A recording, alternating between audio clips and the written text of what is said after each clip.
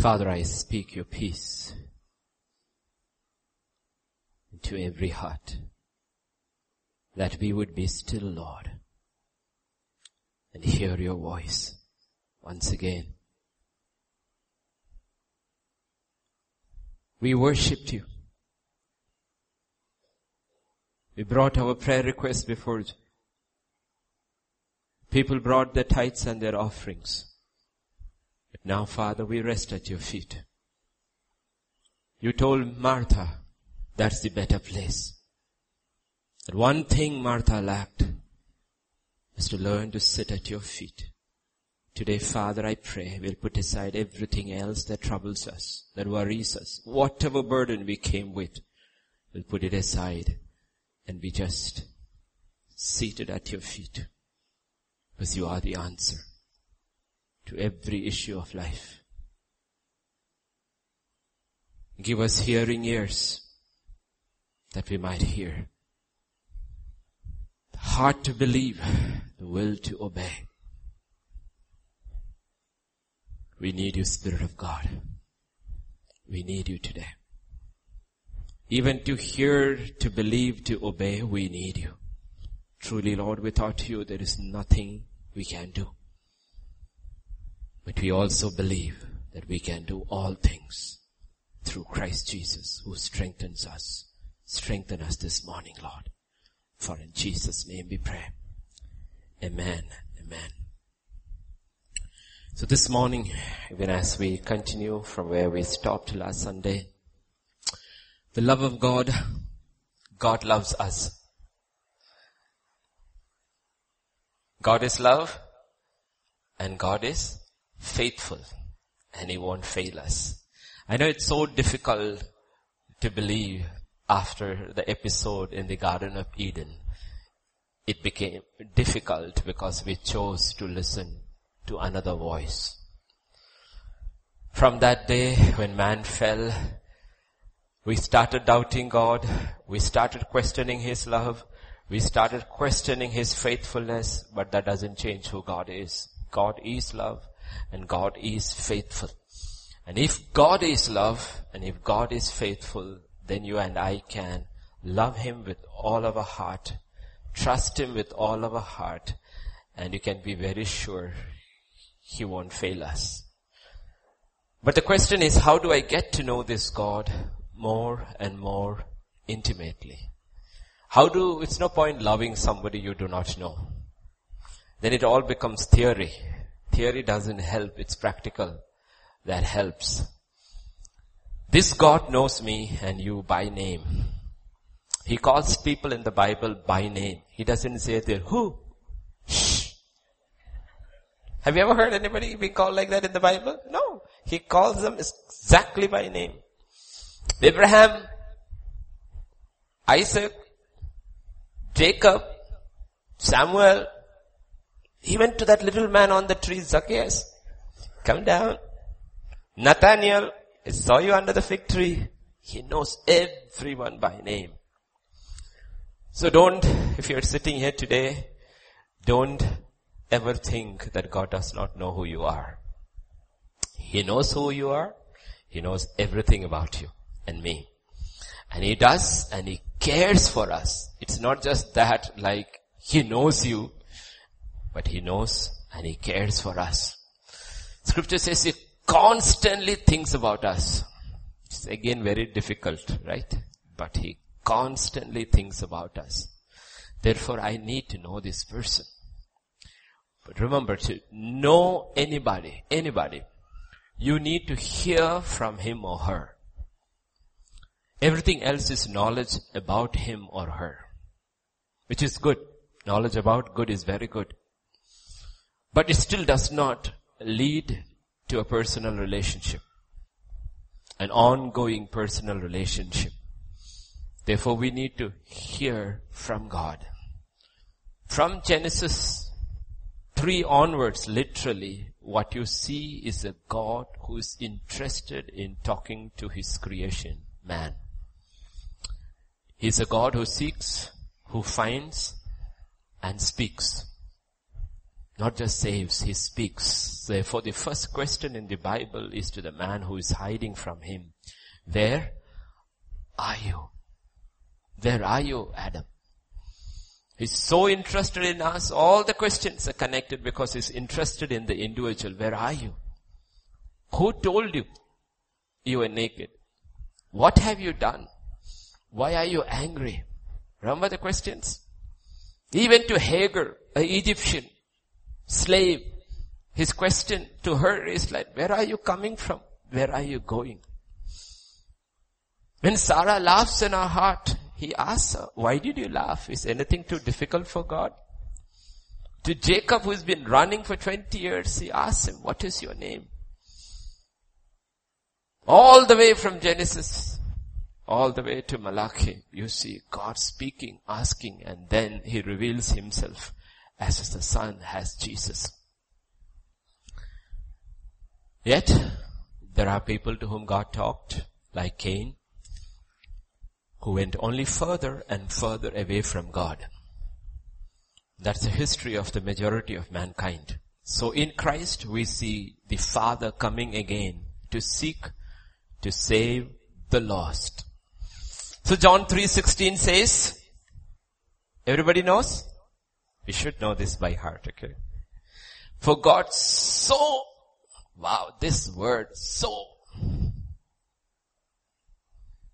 I love you so much. What does it mean? Mean I forgot to text you. That's not what God is saying. God says, I love you so much that he gave his only begotten Son. When he says he so loved the world, he doesn't mean anything that we see with our eyes except man. He's not talking about this structure, the political, economic, physical structure we have built. No, he's only talking about men and women and children walking on the face of earth, marred by sin. And we saw how he loves us, though we are terrible in his sight. And the condition for salvation is only one. Whoever believes in him. Simple. Whoever believes in him. Only one condition. Whoever, it doesn't matter who you are, whoever believes in him. Believes in him means believing him as the Messiah, as the Savior. That's what saves you. If you believe him as a healer, he heals you. If you believe him as a deliverer, he delivers you. But if you believe him as a Savior, he saves you. That's the issue. Everyone, when he walked on earth, crowded around him. But for most of them, he was only somebody who was there to meet their temporal needs. Primarily sickness. But sickness, provision, these are all the extras. The main course is salvation from our sin, salvation of our soul. That they refused. They took all the extras and they refused the main course, that is salvation. But the first promise in the new covenant in Matthew 1 and verse 21 is, she will bring forth a son and you shall call his name Yeshua, for he will save his people from their sins. The first promise is the promise of the Messiah.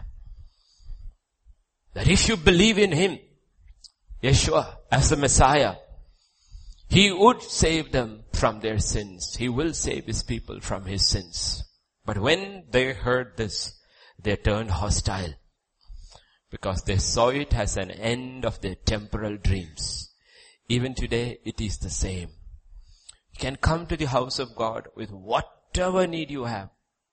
It's a God who meets you at your point of need, whether it is a healing, whether it is peace as we sang, whether it is provision, a job, whatever it is. Where can you go but to God? And where can you find him primarily but in the house of God? It is good. Come to the house of God. Put all your prayer requests here. We will pray. But don't go back with just that.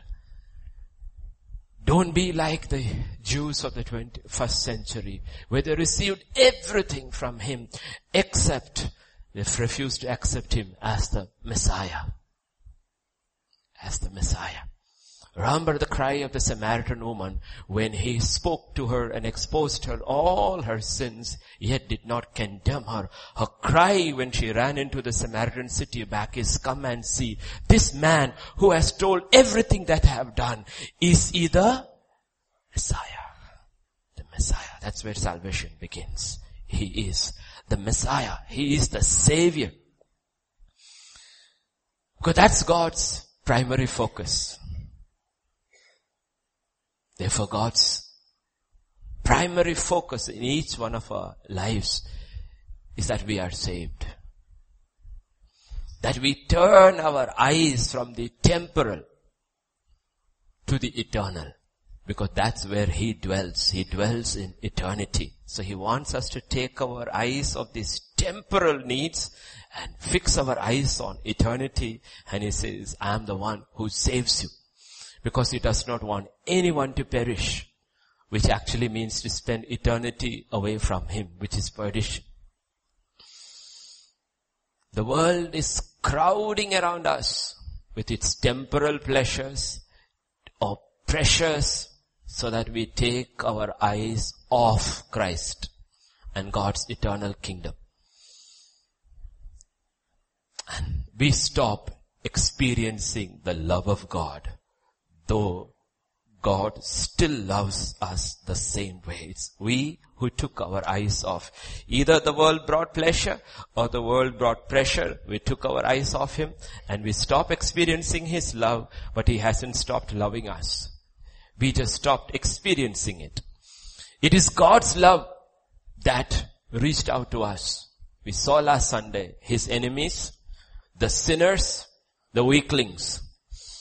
And the love of God is so vast that He wants to adopt everyone who believes in Him as His sons and daughters. That is the love of God. We love in different ways. But God's love is so different that everyone He loves who believes in Him. John 1:12 says He wants to adopt them as His children. As many as received Him. Here is the Father. Look at this. Here is the Father. For God so loved the world, He gave. We receive. God gave His only begotten Son, and as many as received Him, to them He gave the right to become the children of God. Nothing less. Nothing less. There's nothing more greater than this. Nothing greater. Nothing greater than this. You'll see in eternity there is nothing greater you can be than to be called the son or daughter of God. So God's love is so vast that His love is to call us who believe in Him as His sons and daughters. Children born not of the flesh but of the Spirit. Every child born again is born from above, born by the very Spirit of God. That means she receives the very life of God. So we have to grow in our sonship. I don't know, we don't use a term in English called daughtership, but it means the same thing. Okay, we have to grow. It doesn't use childship also. So let's use sonship. So when I use sonship, it includes all of you. Irrespective of gender, we have to grow in our sonship. You see, in the physical, you can grow in the body. Or in the mind. That does not mean you have grown in sonship. You may even grow taller and bigger than your earthly father. There he sits. Earthly father. When he comes home, I say there are giants in the land. Okay. You can grow taller and bigger than your earthly father. Or if you're a girl, than your earthly mother. But that doesn't mean you have grown in sonship. You may grow intellectually smarter, with more degrees than your parents ever had, your father ever had. That doesn't mean you have grown in sonship. It is not the same. To grow in sonship is to grow in the obedience to the voice of the Father. That's the only way you will grow in sonship. This is true in spiritual terms too. A true son of God who has grown in sonship is one who has grown in hearing the voice of God and is now being led by God. And Romans 8 and verse 14 says, as many as are led by the Spirit of God, these are sons of God.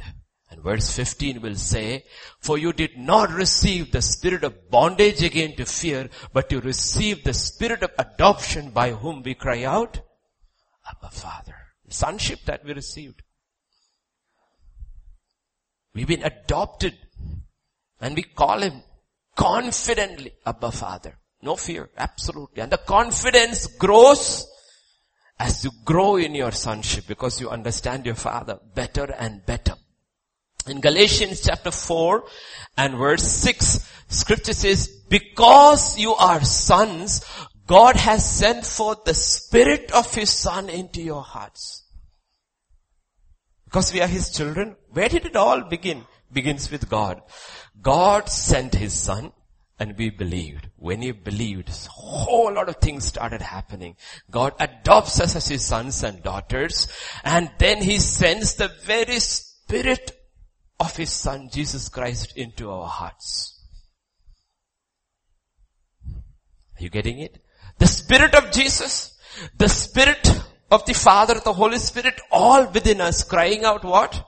Abba, Father. That's the cry. And it all comes from one simple thing, from hearing. It all comes from hearing and believing and obeying. That's why scripture says faith or trust in God comes from hearing. Hearing from the word of God, the voice of God. This is where God has spoken. The voice of God, the word of God. Scripture is very clear. Whosoever believes that Jesus is the Messiah, is the Christ, that is the only way one can be born of God. There is no other way. Repeated again in 1 John chapter 5 and verse 1. Whoever believes Jesus is the Christ is born of God. You see, scripture is confirming what was said in the Gospels is now being confirmed in the epistle. There is only one way you can be born of God, that doesn't matter who you are. What race, what age, what gender, it makes no difference. Whosoever believes Jesus is the Christ, He is the Messiah. He is the Savior. He is the anointed one of God. He is the one who can save you from your sins. Whoever believes that Jesus is the Christ is born of God. That's the only parameter. First. And the result of being born again, what is the result of it? Easier for children to understand, think in physical terms, a good family, a normal, loving family. Okay? Because we have to make it very clear, because dysfunctional families fill the earth. So think about one normal family. Okay, like Isaac and Rebecca with the 2 children before the children grew up. Okay. Nice, happy family. Tata is there in the tents and Isaac and Rebecca are living happily. The children are growing up. Okay, that family. Think about that in physical terms. What are the results of being born again? 1 John 4:19. We love Him because He first loved us. Think in terms of a little normal family. When a baby is born, the tiniest baby here is Sister Gurjit's, right? Kripa is the smallest one. And everybody's looking, that's her name. I hope so, I don't know. Okay. And then there is Natty boy over there with the father over there. You see, that little baby, when born, puny little wrinkled face, it can give you nothing except sleepless nights and a lot of hard work. But you love that baby. And you know what? If you're constantly with that baby, the baby will learn to love you back. The baby learns to love you back. It knows, it starts recognizing. When its mother comes, it starts smiling. When the father comes back from office and calls him Natty boy, he starts smiling. Why? Because He first loved us. We love Him. That's how you know. That's how you know. These things written in scripture is not all imagination, it is real. He first loved us, therefore we love him. That's how you know you're born again. You love him. Maybe first your love is only like a baby. It's all physical. You have to tickle him, he will laugh. So God tickles you, gives you little emotional experience and you feel so good, go out, you forget. The baby, the minute the father is out of the picture, he forgets. God says, that's okay, you're just a baby. It's fine. But you love me. It learns to love you back. It knows your voice. Slowly recognizes your face. And one little smile from that baby lights up your face. You need to realize when small little believers, young newborn believers, when they do these little things, it lights up the face of God's Father too. Because He is a Father. And everything we feel as parents, we got it from Him. Nothing is original. Are you getting the picture? Now think about a baby. Okay, let's talk about Natty. So Natty suddenly realizes whenever he is with the household, two little children come and look at him. One is Abigail and the other is Emmanuel. He realizes there are other siblings also around. And he looks at them, he recognizes them, they love him because that's the latest addition in the family, and he also learns to love him. And if you look at Sister Gurjit's baby, it's sitting on Harleen's lap all the time. Are you getting the picture? 1 John 5:1. And everyone who loves him, who begot, also loves him who is begotten of him. Everyone who loves the Father also learns to love the others begotten by the same Father. That's what the church is. Every child that is coming in is new. It's a stranger that is coming into the family. It is not that you knew him before. No. It's a new one who has come in. So new people coming in. But if they have come in and they have believed in the same God and they are born of the Spirit, we learn to love one another because it is a family. It is a family.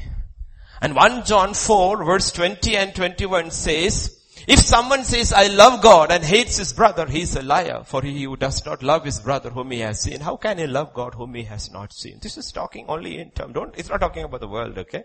This is all in the context of the church, of a family. He says, if you don't love one another and say, oh, I love you, God says, which father in a normal house, when you are sitting there for dinner, if the brother and the sister or the two brothers won't talk to each other, will continue with supper?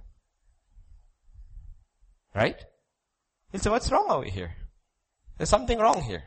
Let's make peace first. Let's deal with the issues. No, I can't stand him. God says, what? Aren't you brother and sister? Aren't you brother and brother? Aren't you sister and sister? You can have issues. He who does not love his brother whom he has seen, how can he love God? Things are put over there. Very simple. Therefore we also learn to love those who were begotten of him. Therefore the entire unity of the home is centered on one figure. And how the rest deal with him. That's the Father. That's why God's name is Father. Do you really love the Father? What does it mean to love the Father? 1 John 5:3 says, for this is love of God, that we keep His commandments, and His commandments are not burdensome. I love you, Dad. Really?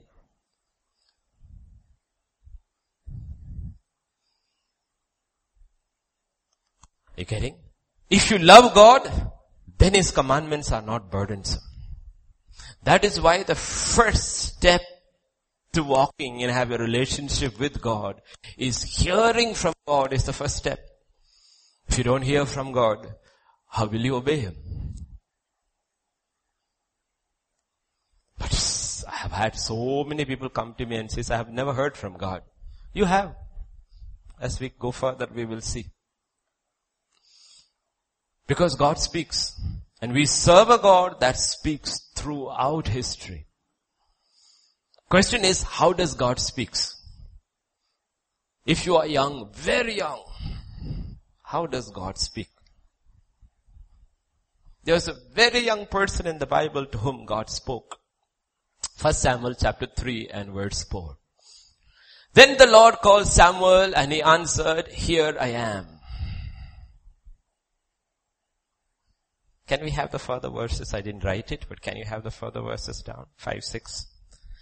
That the Lord called Samuel and he answered, "Here I am." And where did he go?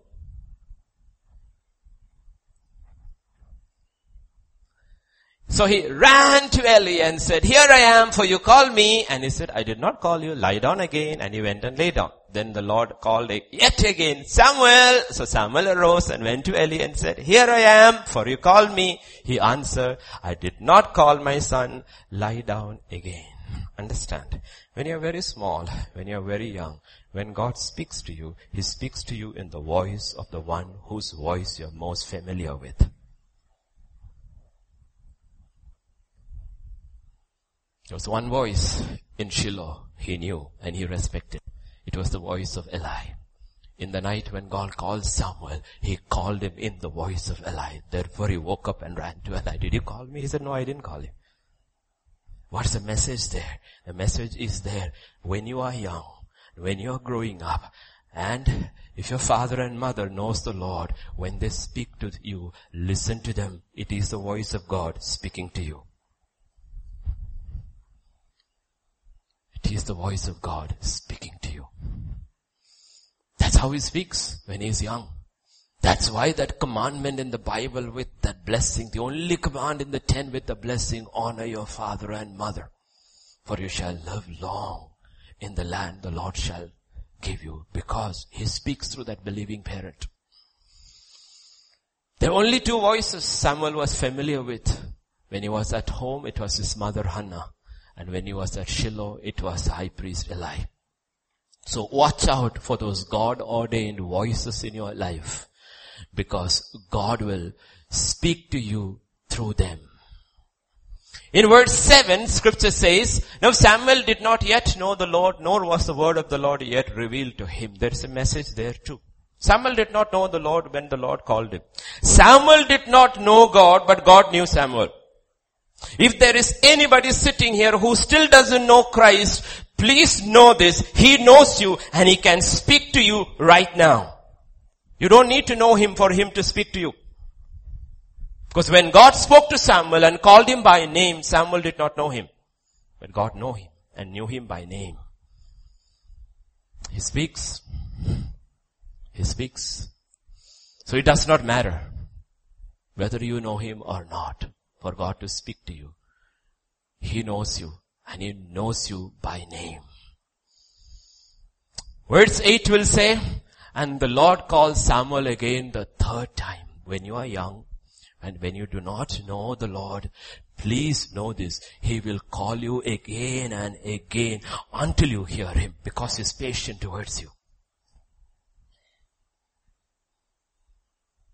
He will.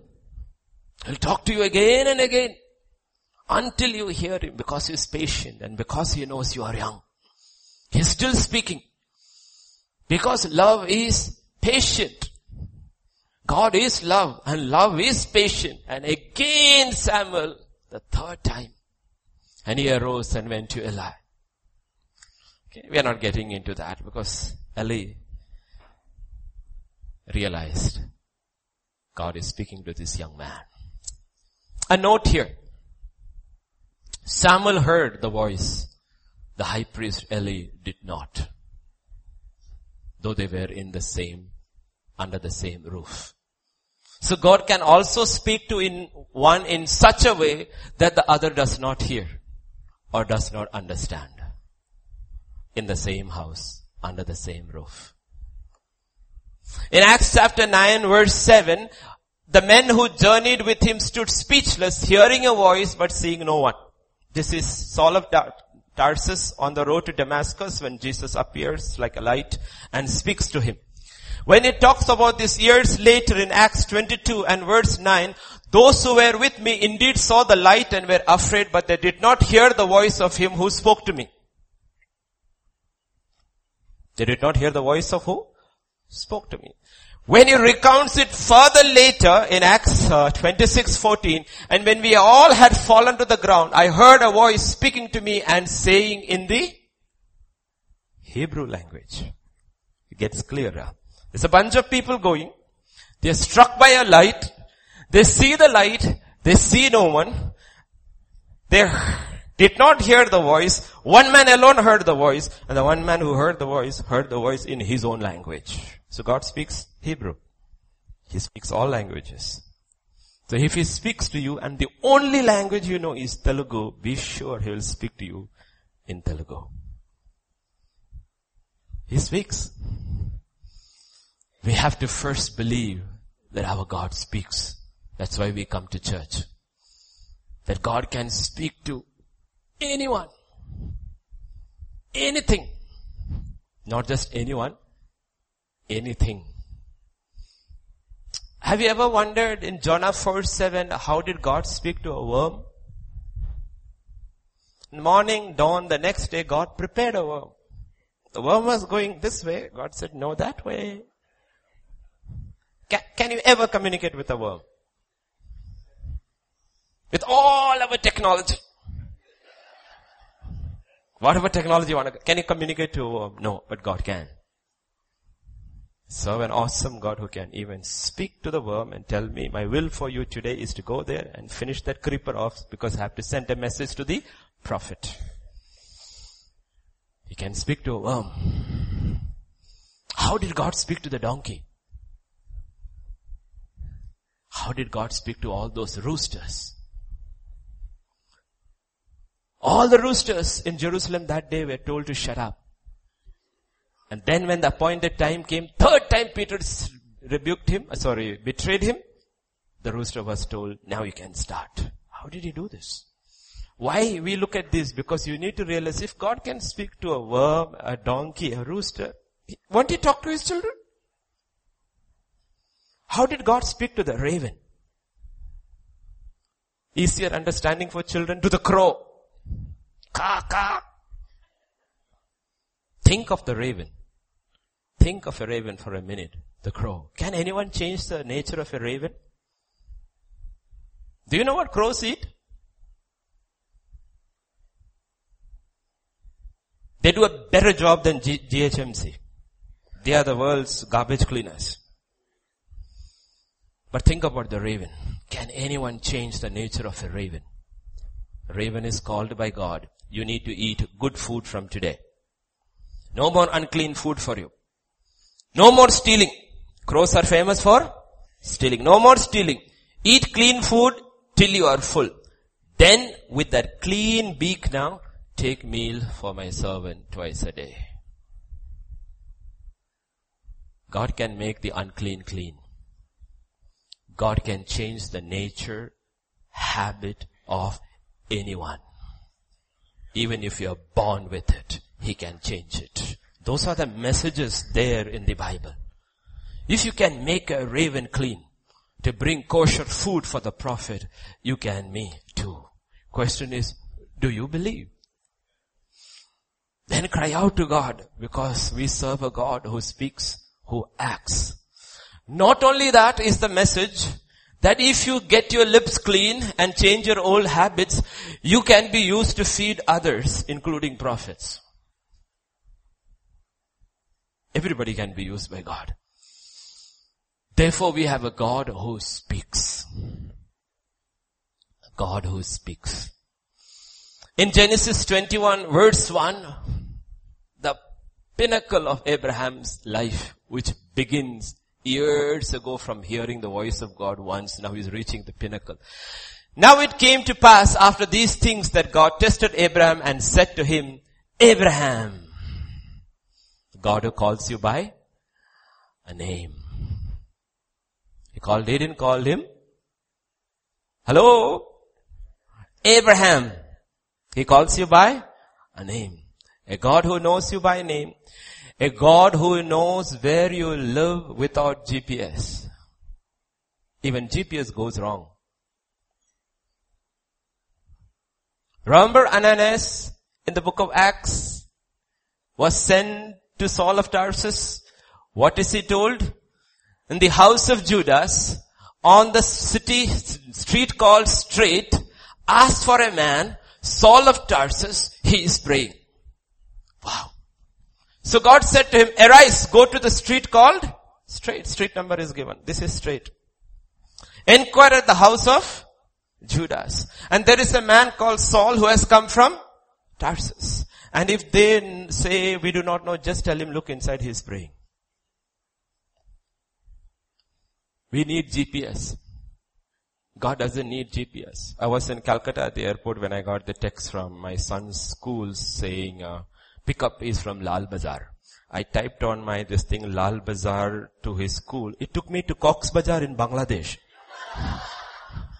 And I was thinking, if we had to go from Lal Bazaar to Cox's Bazar, he'll be going to school once a year.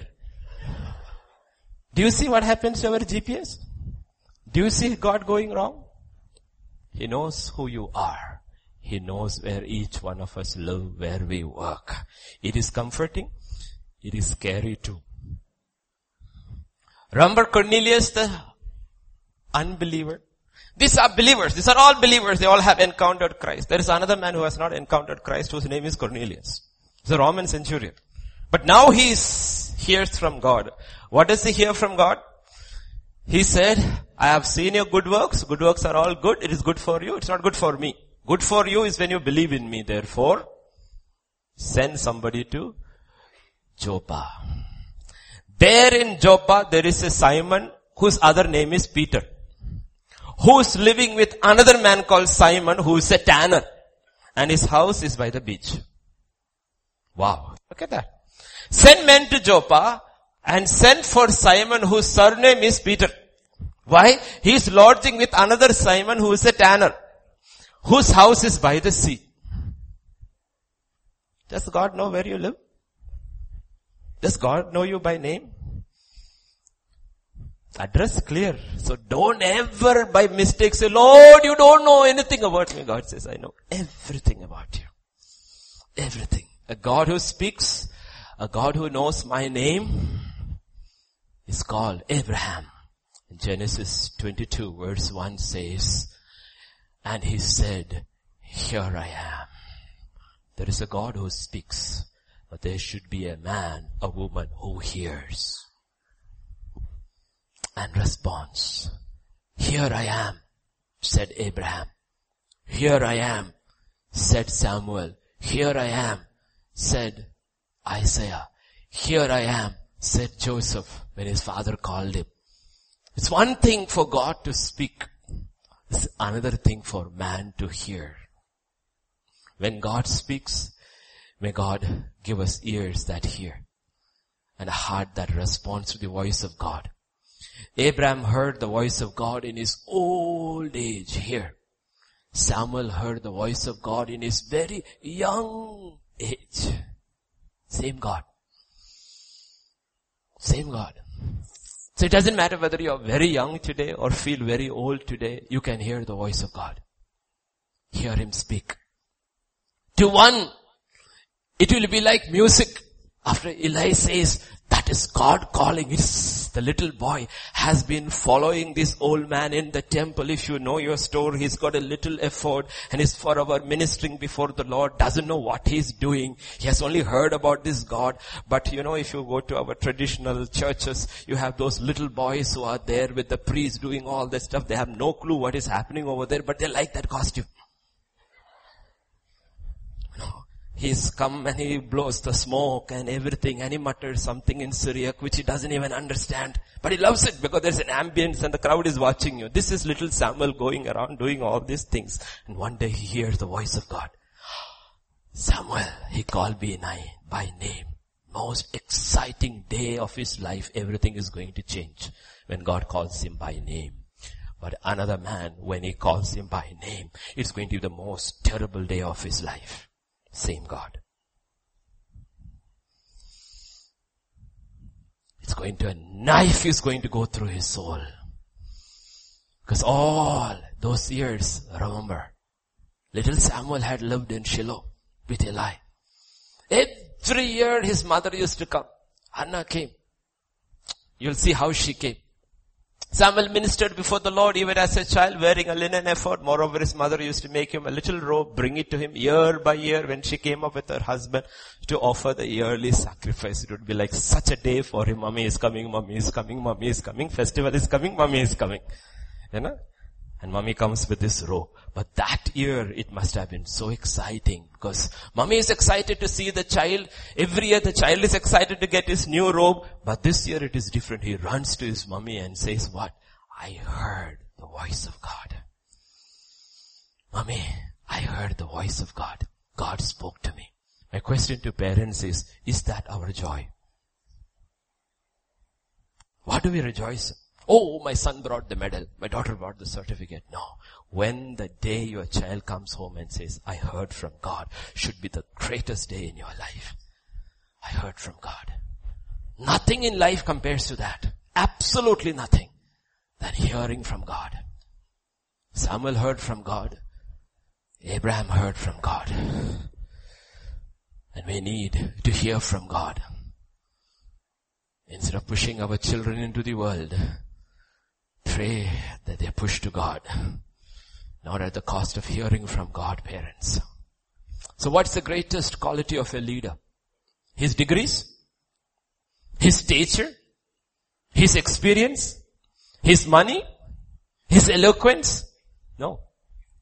The greatest quality of a leader is the voice of God he has heard and his response. Every leader in the Bible, his beginning was he heard God. Nothing else. No qualification mattered to God. Only one thing, you heard God.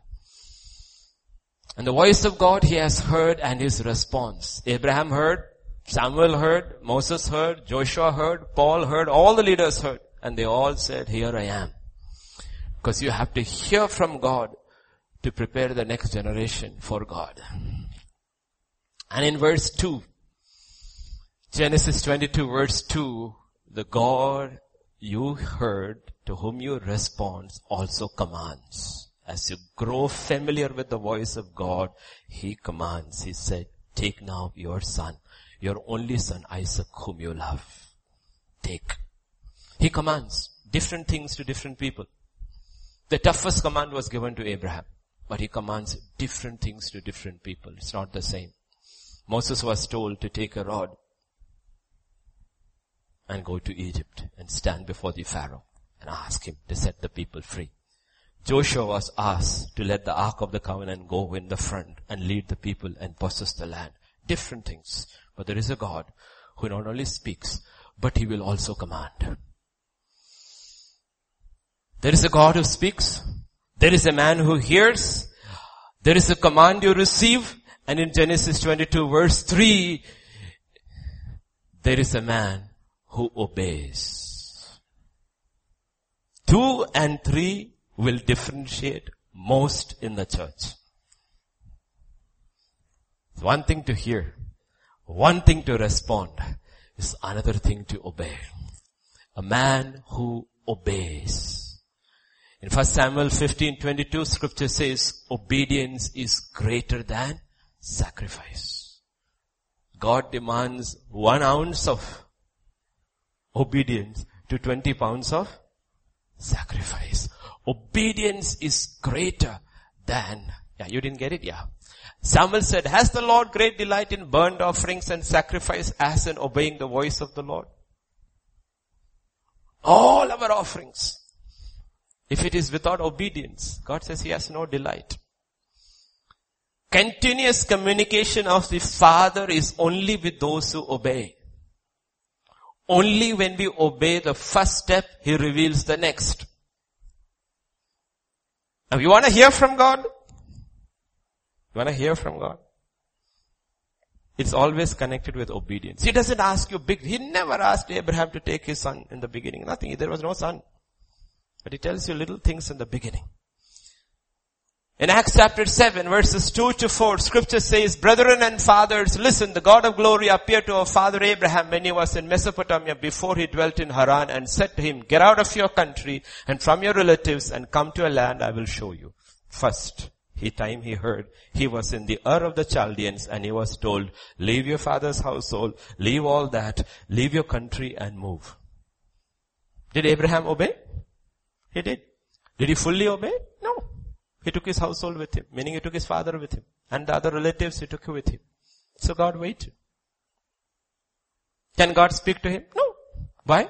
He obeyed, but he didn't fully obey. To us it may look like we obeyed. To Saul also it looked as if he obeyed. But God said, you didn't obey me.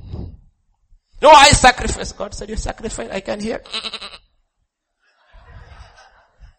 Where is that sound coming from? I kept the best for sacrifice. Abraham also said, I am not in the Ur of the Chaldeans. Don't you see me? I am walking. I'm walking further and further away. But who are you taking with you? Who are you taking with you? We'll also say, Pastor, you don't know. I obey. I am there in church every Sunday. But are you carrying your sins with you all the time? Are you carrying those things and those people whom God told you to leave behind with you every Sunday? That's why you don't hear the voice of God. Because you think you obey, but you haven't obeyed.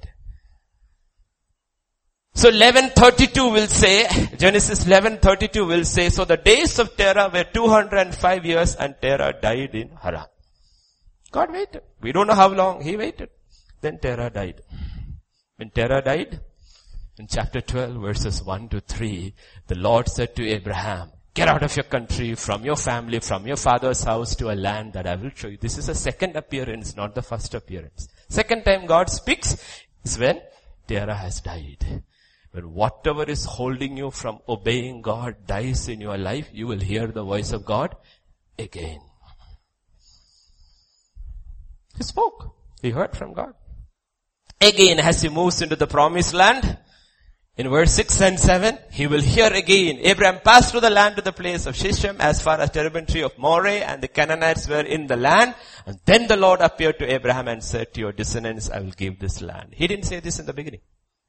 He said, I will bless you, I will make you a great nation and all that. He heard that and he left Haran and came to the promised land.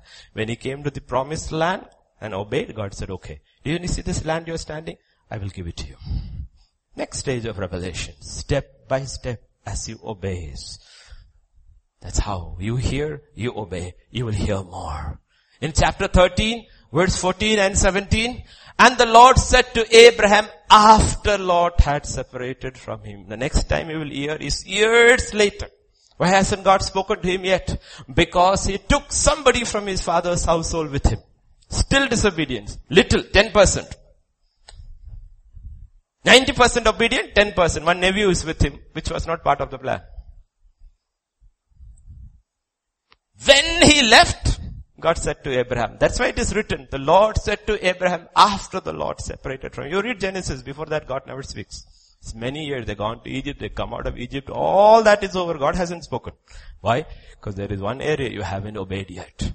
And you very clearly know, God has instructed you very clearly. It's not, you did not obey in things which you did not know. You haven't obeyed in the things which you know.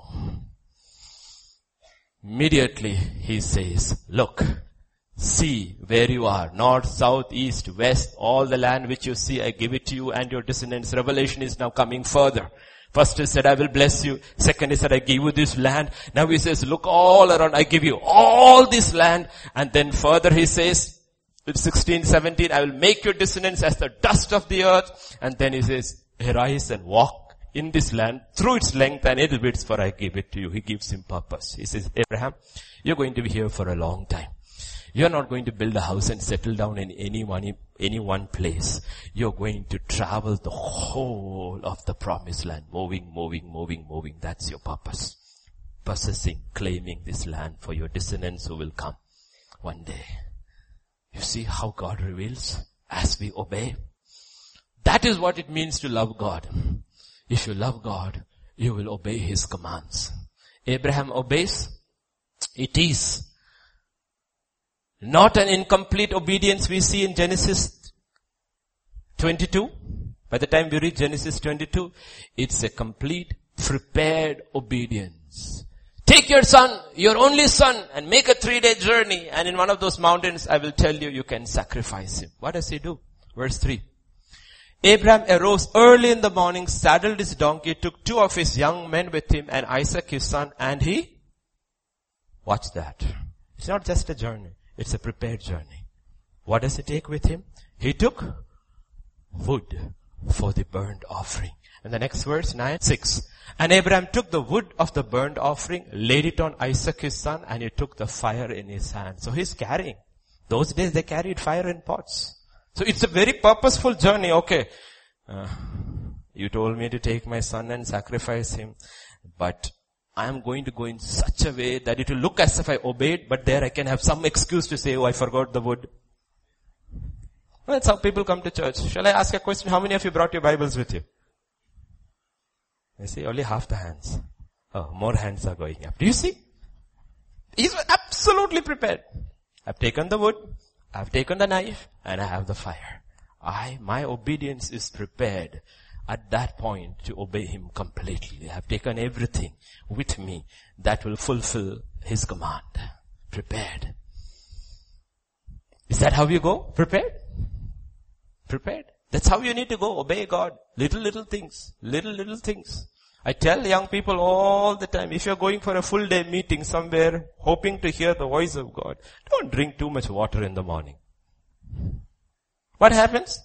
When that prophetic word is probably coming for you, you're sitting in that room. There is a preparation for everything. Everything. Because you're putting the spiritual ahead of everything else. Then you prepare yourself. Prepare. Abraham was absolutely prepared to obey. He had wood, he had fire, he had his knife. And verse 4 says, on the 3rd day Abraham lifted his eyes and saw the place afar off. 3rd day.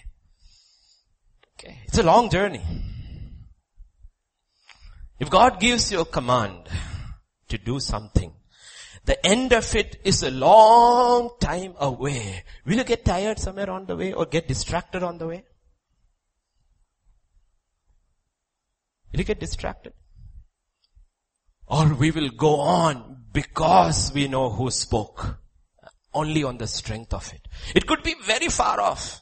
A long time away. But he was not distracted. He completed his journey. He completed.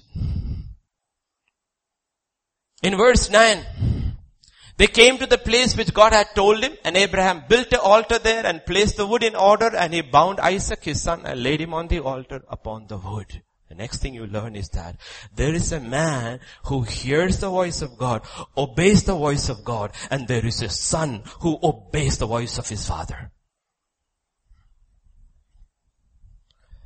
We saw in the previous verse, in verse 6 if I am right.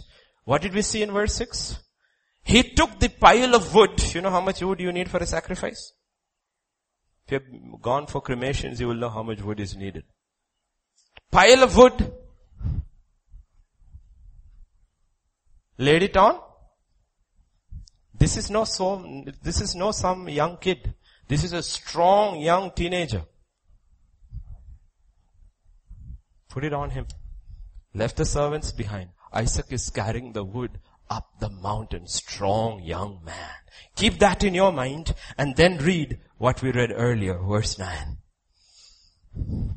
He bound Isaac, his son, on the altar. Here, Dad. Till then he asked, Dad, wood is here, fire is there and all that.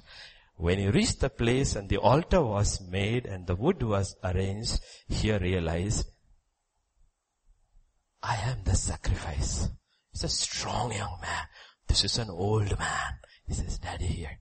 I'm sure he climbed onto the altar, lay down and said, Daddy, I might fight at the last minute, so you tie me up. Bound him up. A son who obeys. Are you a son or a daughter who obeys the voice of a father or a mother who has heard from God? Are you?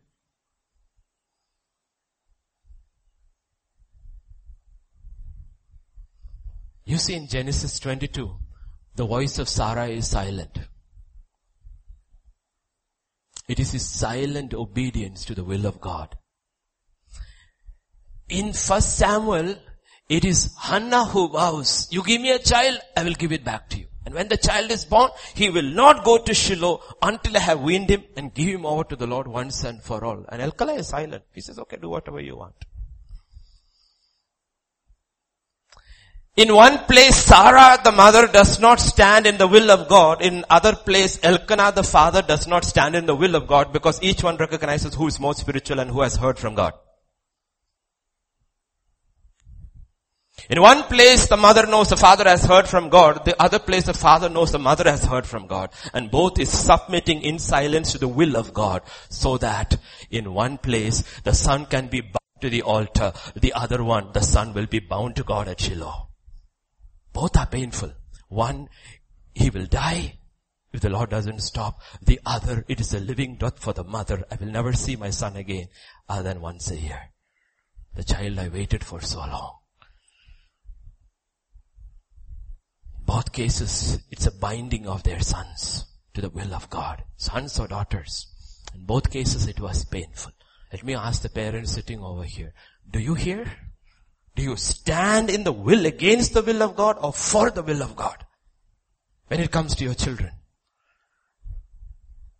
There's a man who heard the voice of God, but there was a man, a boy, a son who heard the voice of his father and knew it was the voice of God and allowed himself to be bound. I believe Sarah was on her knees. I believe Hannah was on her knees every day crying out for her son, as Sarah was crying out for Isaac. Because children who are birthed in tears are preserved only in tears. No other way. Don't ever think all your counseling and all your teaching and coaching and everything will bring your child back to God. No, it will not. Only prayers and only tears will bring them back and keep them there. Nothing else will work. Nothing else is going to work. Nothing else is going to work. So there are pictures given over there of those who heard the voice of God and obeyed the voice of God. That's why it is so important to establish God's order in the homes.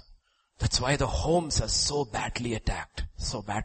Either the father is attacked where he leaves God and walks away, or the mother is attacked, she leaves God and walks away, and the children scatter. You need to realize that's why we are so insistent about your marriages. Hold the pressure, hang in there. Let God bring a man or a woman after his own heart into your life. Wait, because it's worth it. It's much bigger than you or me. It's the destiny of another generation. A man who seeks and hears the voice of God. A woman who seeks and submits to the voice of her husband. The son who obeys or daughter who obeys to the voice of her father or his father. Abraham, Sarah, Isaac. The model family in the old covenant. Not Rebecca. Not Rachel. No. They heard for a season, submitted for a season, then subverted the husband after a season. So did Rebecca, so did Rachel. We have to be careful. Be bound to the will of God. The voice of a godly parent. It doesn't have to be a father. The father doesn't believe, it doesn't matter. The faith of the mother can be transferred. Isn't that what Paul says about Timothy? The faith that was in your grandmother, passed on to your mother, to you. Why? Because Timothy's father was Greek, he was not Jew. But Timothy's father is silent, he doesn't oppose his son's belief, allows him to go with God, serve God, become a disciple, become a bishop, and go that way. He doesn't become a hindering block. It's fine. The problem becomes when one parent becomes a hindering block to the purpose of God for the next generation. That's why God says, be wise how you choose. Be bound to the will of God through the voice of a very, very godly father or a mother. Chapter 22 and verse 7. Son asks a question. Isaac spoke to Abraham, his father, and said, my father, he said, here I am, my son. Then he said, look, the fire and the wood, but where is the lamb for a burnt offering? We call it the question that has no answer.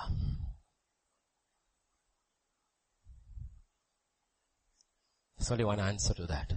There's no human answer to this. I don't know what question you have come into the house of God today for which you have no answer. There is only one answer to that question which no man has answer.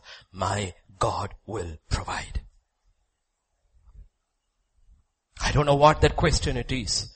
I don't know how long you've been carrying it, but there is only one answer to that question which has no answer, which no man can give, is Yahweh Yireh.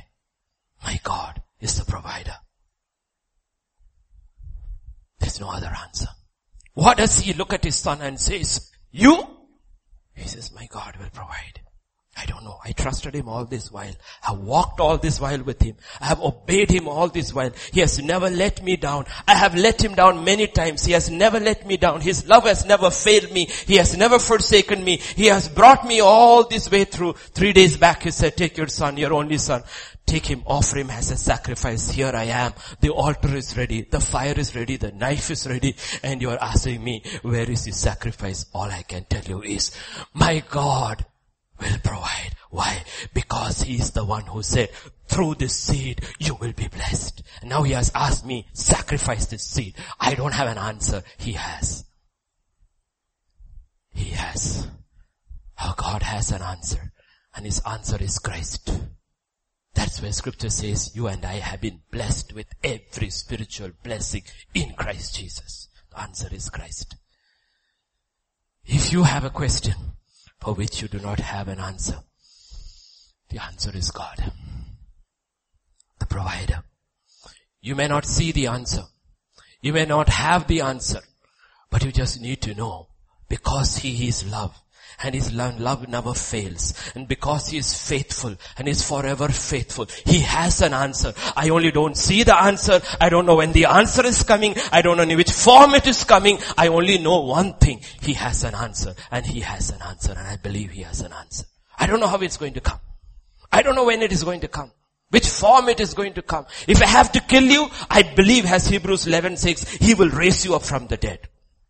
If I don't have to kill you, that also he will reveal and offer a substitute. I don't know.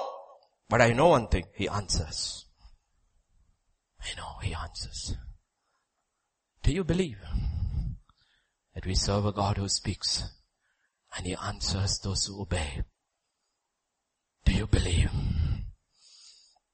That is the confidence that comes from the obedience that comes from faith.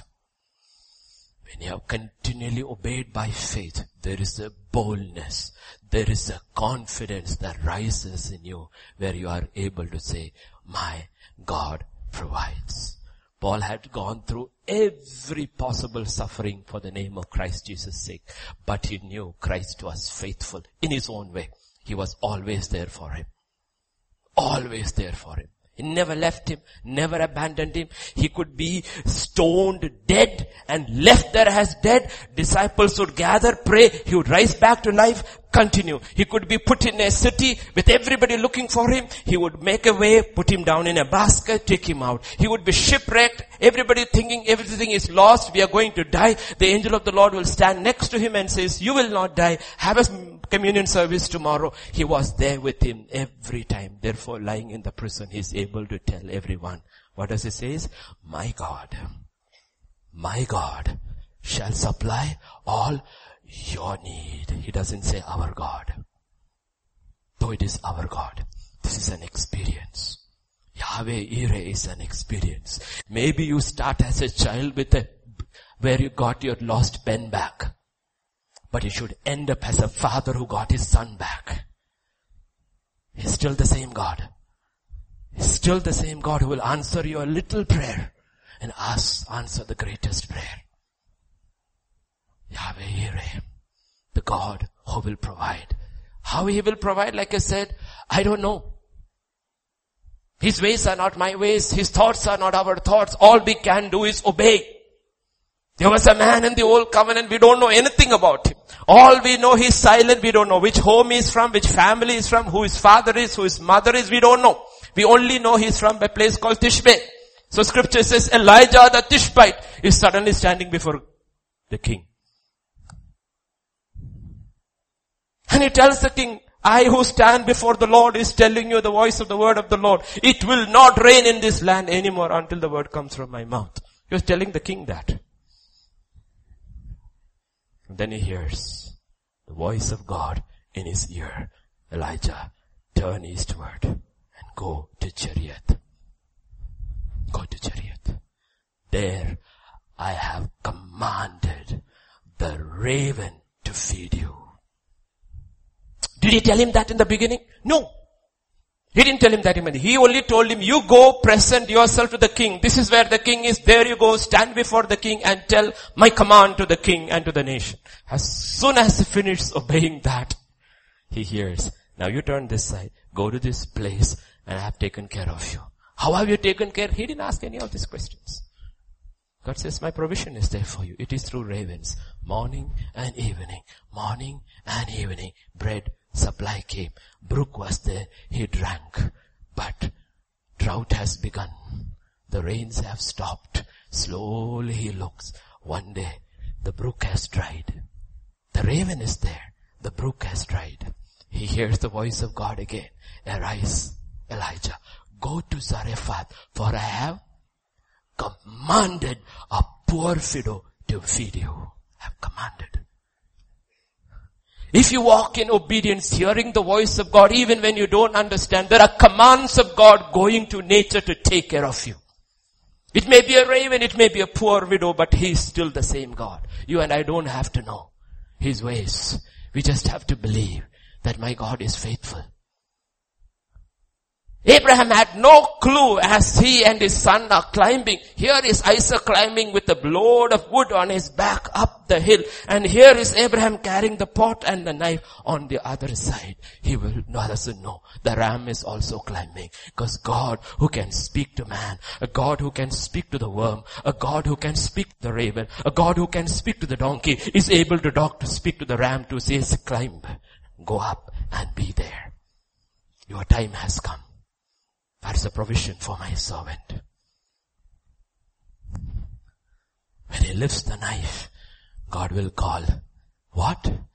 Abraham, Abraham. Lay not your hand upon that child.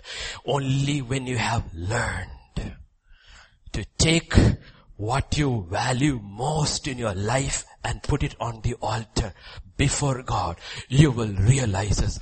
All of God's plans for this person was only good and never to harm.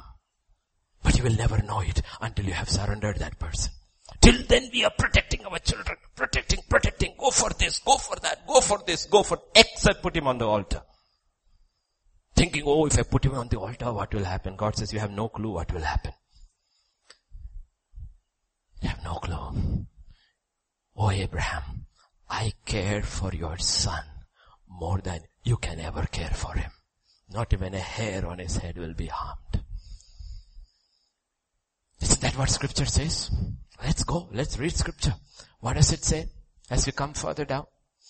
Let's read because scripture. And Abraham said, yeah. Then came to the place which God had told him. He built. And verse 10. Can we go to 10:11?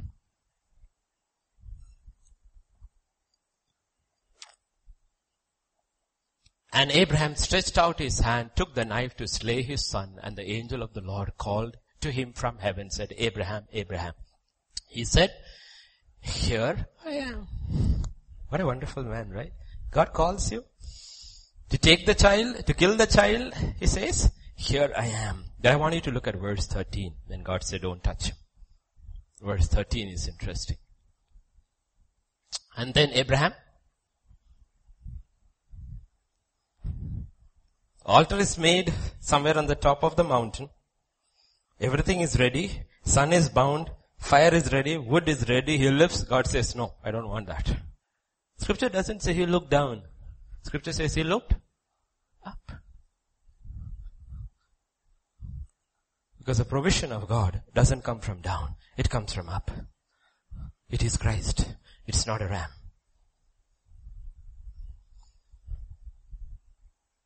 He looked up. That's why the psalmist says, I look to thee. Where does my help come from? Where does it come? Where do you look? Left, right? Where do you look?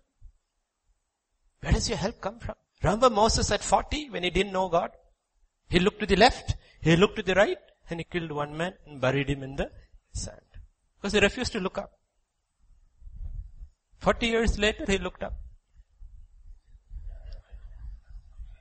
One sword. One fellow. With the sand. Problem with sand is wind blows and the body is exposed. 40 years later, God said, look up. Lift your hand. The seas that was parted came down. Not one man. The entire Egyptian army was drowned in the sea. Same man. But a man now who had learned to hear and obey the voice of God. Do we hear? Elijah heard. His provision came. Abraham's provision came. It's not our way. Which prophet wants to be fed by a raven? But he got good meals. Do you want to be fed by a poor widow? No, we want to be fed by the rich fat man. God says no poor widow. Much of the work of the church in the world is done by poor widows. Not by these rich people. And Jesus made it very clear. He was sitting there and he said, look, the money going into the treasury. Each one gave out of their abundance. She gave everything. Just look at it. Poor widow. Her entire might she had, she put it. That's what Elijah came to Zarephath. There is this poor lady picking up sticks. She is famished, emaciated, hungry. Her son is lying down to lie. She is picking. And he says, give me something. She said, इतना आटा है, इतना तेल है, 2 रोटी के लिए काफी है, खाएंगे, मरेंगे. That's what he says. And what happens? He tells her something. Give it to me. Give it to me. That takes incredible faith to give it to a man you do not know, whom you haven't seen, who looks a little plump after being fed by the ravens, when you and your son are struggling for life. But scripture says she made it and gave it to him. Once he had taken it, he said, from today, food will not run out in your house until the famine is over. Do you believe? God speaks. God can speak to a ram. He can speak to a raven. He can command a poor widow. He can speak to the wind. Oh, who can feed us meat in this desert? We are tired of this manna. God said, wind, blow. And scripture says the wind blew and quails were dropping in the camp. Before everybody's house, poultry chicken, broiler chicken, all falling. God said, you asking me, can God provide meat in the wilderness? What do you think I am? Scripture says they ate so much, naak se nikal gayi. These were all written for our sake. Those who doubt in the 20th century with all their scientific calculations, east wind, what speed, how does it come, which way does the quail, God says forget all that. I can meet any need in any way I please. I can. He can speak to the wind. He can speak to the cloud. My people are marching. How many? Around 2 million. So, no popikuda like in Kerala. He says, cloud over them. Let them walk in the shade. You can imagine the surrounding nations. My gosh, 2 million people are marching. They always have cloud cover. Do you believe? I told you 1998. When I traveled from Assam to Hyderabad in May, in summer. And that child was there. She was there. She was small. No ticket. Suddenly had to come. Height of summer, sleeper class. Guwahati, I stood there. I said, Lord, it's height of summer. I need favor. He said, do you believe? I said, I do. He said, speak. I said, what? He said, do you know that I sent a cloud before my people? I said, yeah. Do you believe? I said, yes. Guwahati to Howrah, we had complete overcast. Howrah, different story. From Howrah to Hyderabad, height of summer. And I'm watching. The train is moving, there is cloud cover. Each station, I know, every station where the train stops for 15 to 20 minutes. I run to the end of the platform to look up, there is cloud cover. At Vijayawada, the train, instead of going straight to Chennai, turns to Hyderabad. At Vijayawada, the cloud turned with the train. Do you believe? Do you believe? Why? If he did it for them, won't he do it for you? Does he love you less? Is his hand limited? His hand can be limited only by your unbelief. He's the same God. But I don't share testimonies because your faith should not be based on my testimonies. It should be based only on this and this alone. Because tomorrow you will go and stand before the God and say, Lord, let the cloud follow me as it followed Pastor James in Naya. It won't happen. You'll be like the sons of Sceva. In the name of Jesus whom Paul preaches, God says, shut up, I don't know you.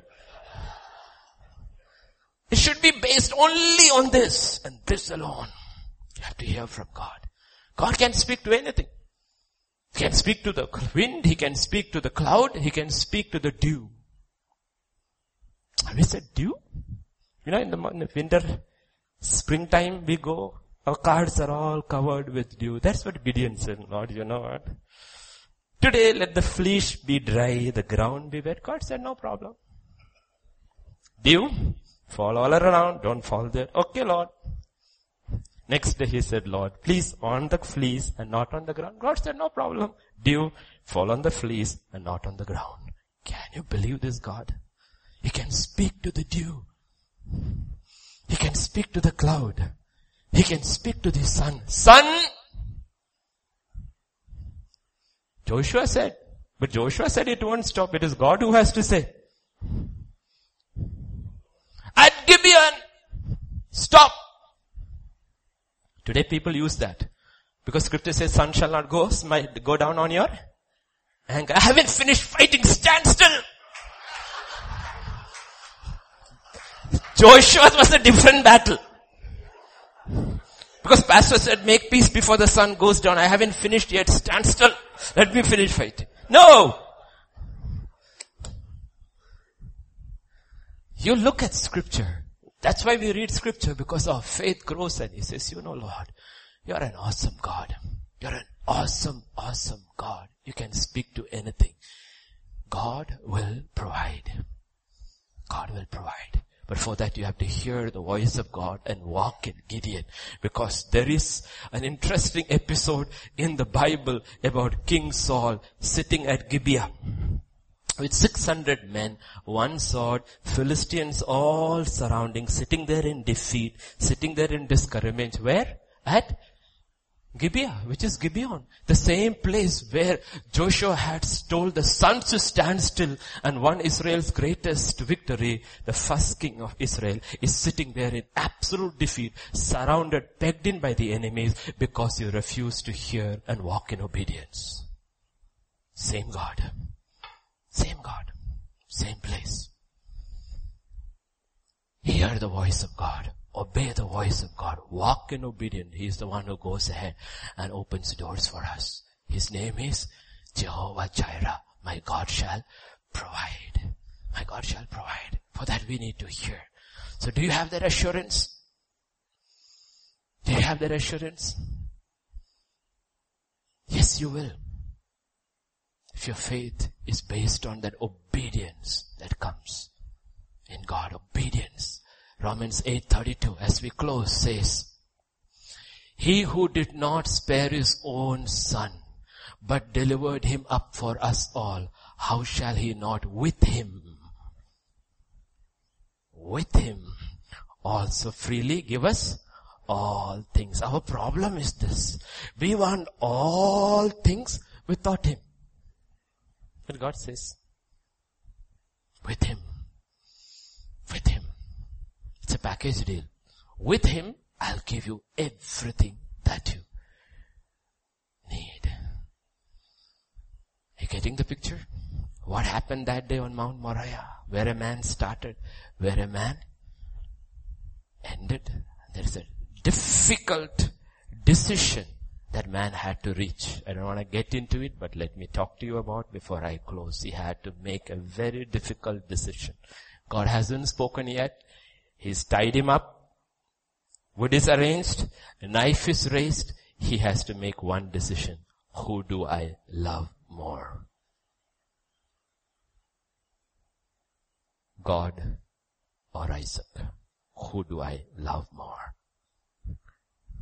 When you are children, it is okay in the faith, but you will come to a point where when you come to leadership in the kingdom of God, it will be you alone with God, where you will have to make the decision before God who you love more before you can be truly called a disciple. Everyone has to go through that. And that day Abraham said, Lord, it's you and not Isaac.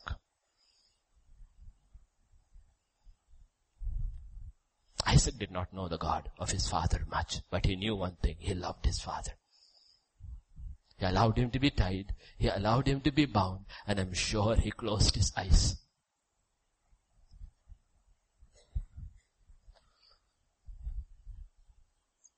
Incredible pictures in the Bible of men and women who heard from God, obeyed God, walked with God, and God was not ashamed to be called, Scripture says, their God. That's why he talks about Abraham as his friend. Now as we close, worship team, come. Come. We will sing. We will worship this awesome God. Why do you think people die for this God? Allow themselves to be executed, chopped, boiled in oil, boiled in tar, boiled in whatever. Why do you think? Because they know how awesome this God is. They will not go back on what they have believed. We should not go back on what we have believed.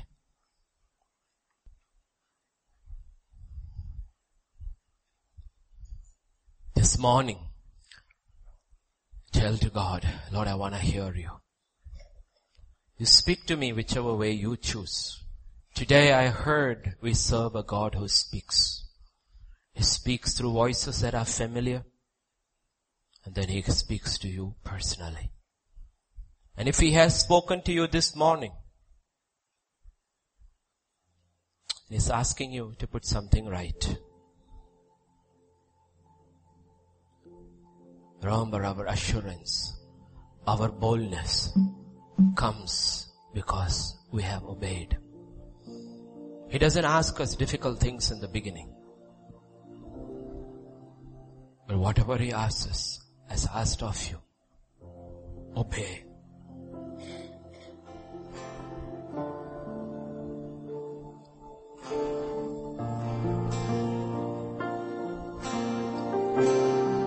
Shall we stand?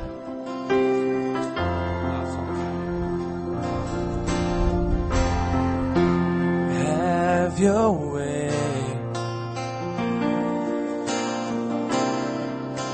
Have your way.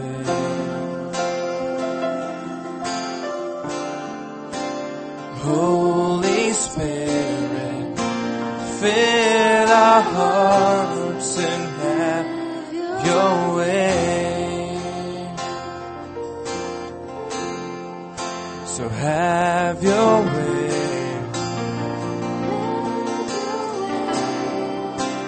Have your way.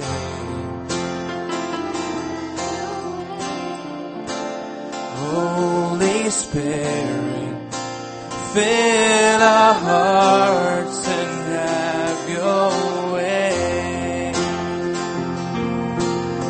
As we wait, as we wait, and as we pray,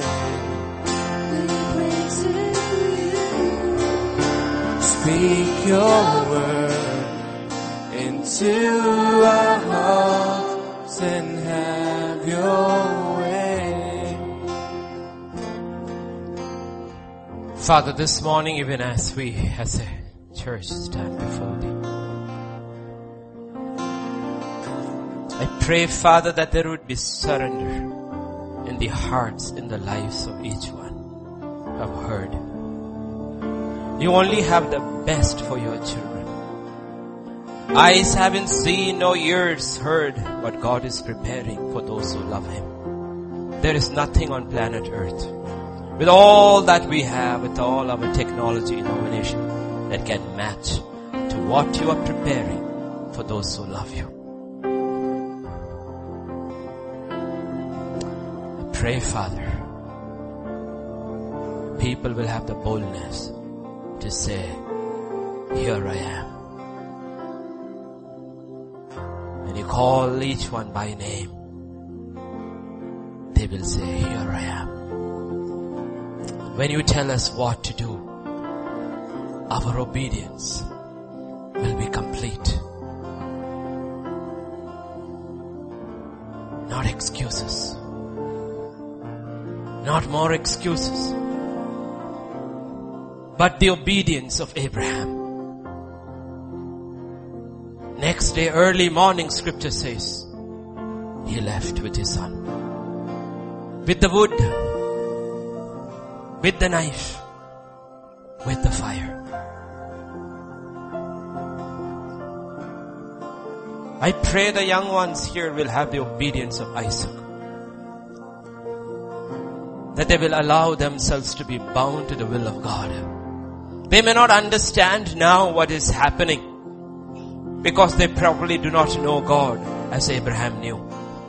But trusting the voice that speaks to them, they will allow themselves to be bound to the will of God.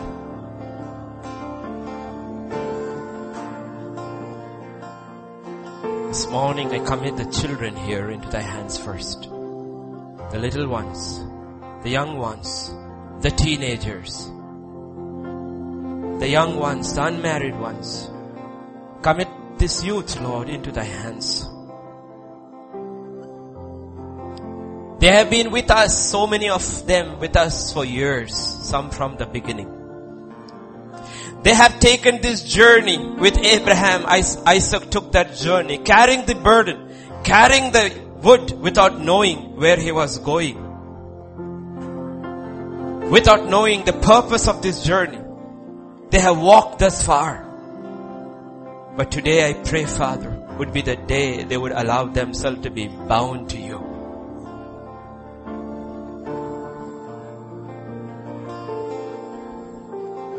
Bound to you for your will. Touch the young ones, Lord. Touch these generations, Lord. Touch this generation. You need another generation to stand up as a testimony of the living God. Touch them. Touch the parents here, the fathers here, the mothers here, the fathers to seek and to hear the voice of God. The mothers to be found on their knees in the closet crying out to God. Then our children will go forth and fulfill the purpose of God. Touch, Father, touch. Help us to lift up our heads and see your provision. Help us to look to the cross from which every blessing flows. For your word says in Romans, Lord, the Father did not spare his only begotten Son and delivered him up for us. How much more will he give us all things? Oh Father, help us to keep our eyes fixed on him. For you are Jehovah Jireh, my provider. All that we long for, all that we seek, all that we need is already been given in Christ. Help us to see. Oh Father, help us to see and love you, obey you, walk with you, to know your commands are not burdensome. We will be never probably ever asked as Abraham was asked. Yet for Abraham, your command was not burdensome. How much more it should be to each one of us, the little things that you ask us to do. I pray, Lord, we will grow in obedience even as we grow in faith. We will grow in our love, Lord, even as we know you better and better and hear clearer and clearer from you. I take authority now in the name of Jesus of Nazareth. And I bind every deaf spirit. Every spirit that blocks the ears of God's people from hearing His voice, I command you to leave in Jesus' name. For we are a people redeemed by the blood of Jesus, called by name to hear His voice now and forevermore. Let every deaf and dumb spirit leave in Jesus' name. Every spirit clogging the spiritual ears of God's people has to leave in Jesus' name. As the high priest and the priests were anointed with blood, by faith they anoint the ears of God's people with the blood of Jesus, with the blood of Jesus, with the blood of Jesus. That they will clearly hear the voice of the living God and no other false voice. Voice of God. When they read the word, they will hear. When they hear the word, they will hear. When they pray, they will hear. They will hear. Because we see, Lord, you are a God who loves to speak to your children. As a father speaks to his children, speak, oh Father, to each one. Each one. Meet them at their point of need. Take authority and I command that spirit of infirmity to leave the body of Christ. Speak healing into the body of Christ. Be healed in Jesus' name. Let there be healing in physical bodies. Let there be healing in relationships. Let there be healing in marriages. Let there be healing in homes. Let there be healing in offices. Let there be healing in workplaces. Let there be healing in schools and colleges wherever your children are oppressed. Deliver them. Set them free, Lord. Because you are a healer. Because you said, Lord, He will heal them. I pray the Son of Righteousness will rise over His people with healing under His wings. That people will go from His house each time as stall-fed calves. Filled, satisfied, full of His Spirit. Fill us once more, Lord, this morning. Thank you, thank you, thank you. We commit this morning Sister Destiny and the 2 children into thy hands. We thank you for her husband's life and his ministry. I pray, Father, that you would comfort her and the children, that she would know that God is her Father. She would know Christ is her spouse. That the children would know they have a Father in heaven who will never leave them nor forsake them. And they would know the church is their family on earth. And the strength of God will be their portion all the days of our life. That Destiny and the children will keep their eyes fixed on Christ Jesus and will run this race, finish this course and hear from you one day, Lord. Well done, my good and faithful servant. Touch, comfort, strengthen. The peace of God, guard her heart. Let the comfort of God be her strength. The joy of the Lord be her strength. And when she stands, O Lord, to minister in different places, different villages, let the comfort of God flow through her into the lives of others. Let the balm of Gilead flow, bringing healing wherever she goes. Thank you, thank you, thank you. Let the 2 children be blessed and find favor with God and favor with man. Thank you, Father, thank you. Commit each one into thy hands. Stretch forth your hands and bless them and meet them at their point of need. Let them know Yahweh is Yahweh Yireh. Thank you, Father. I just bless your holy name. Bless your holy name. I bless your holy name. For in Jesus' precious name we pray. Amen. Amen. May the grace of our Lord Jesus Christ, the love of the Father, and the fellowship of the Holy Spirit rest, abide with all of us. Amen.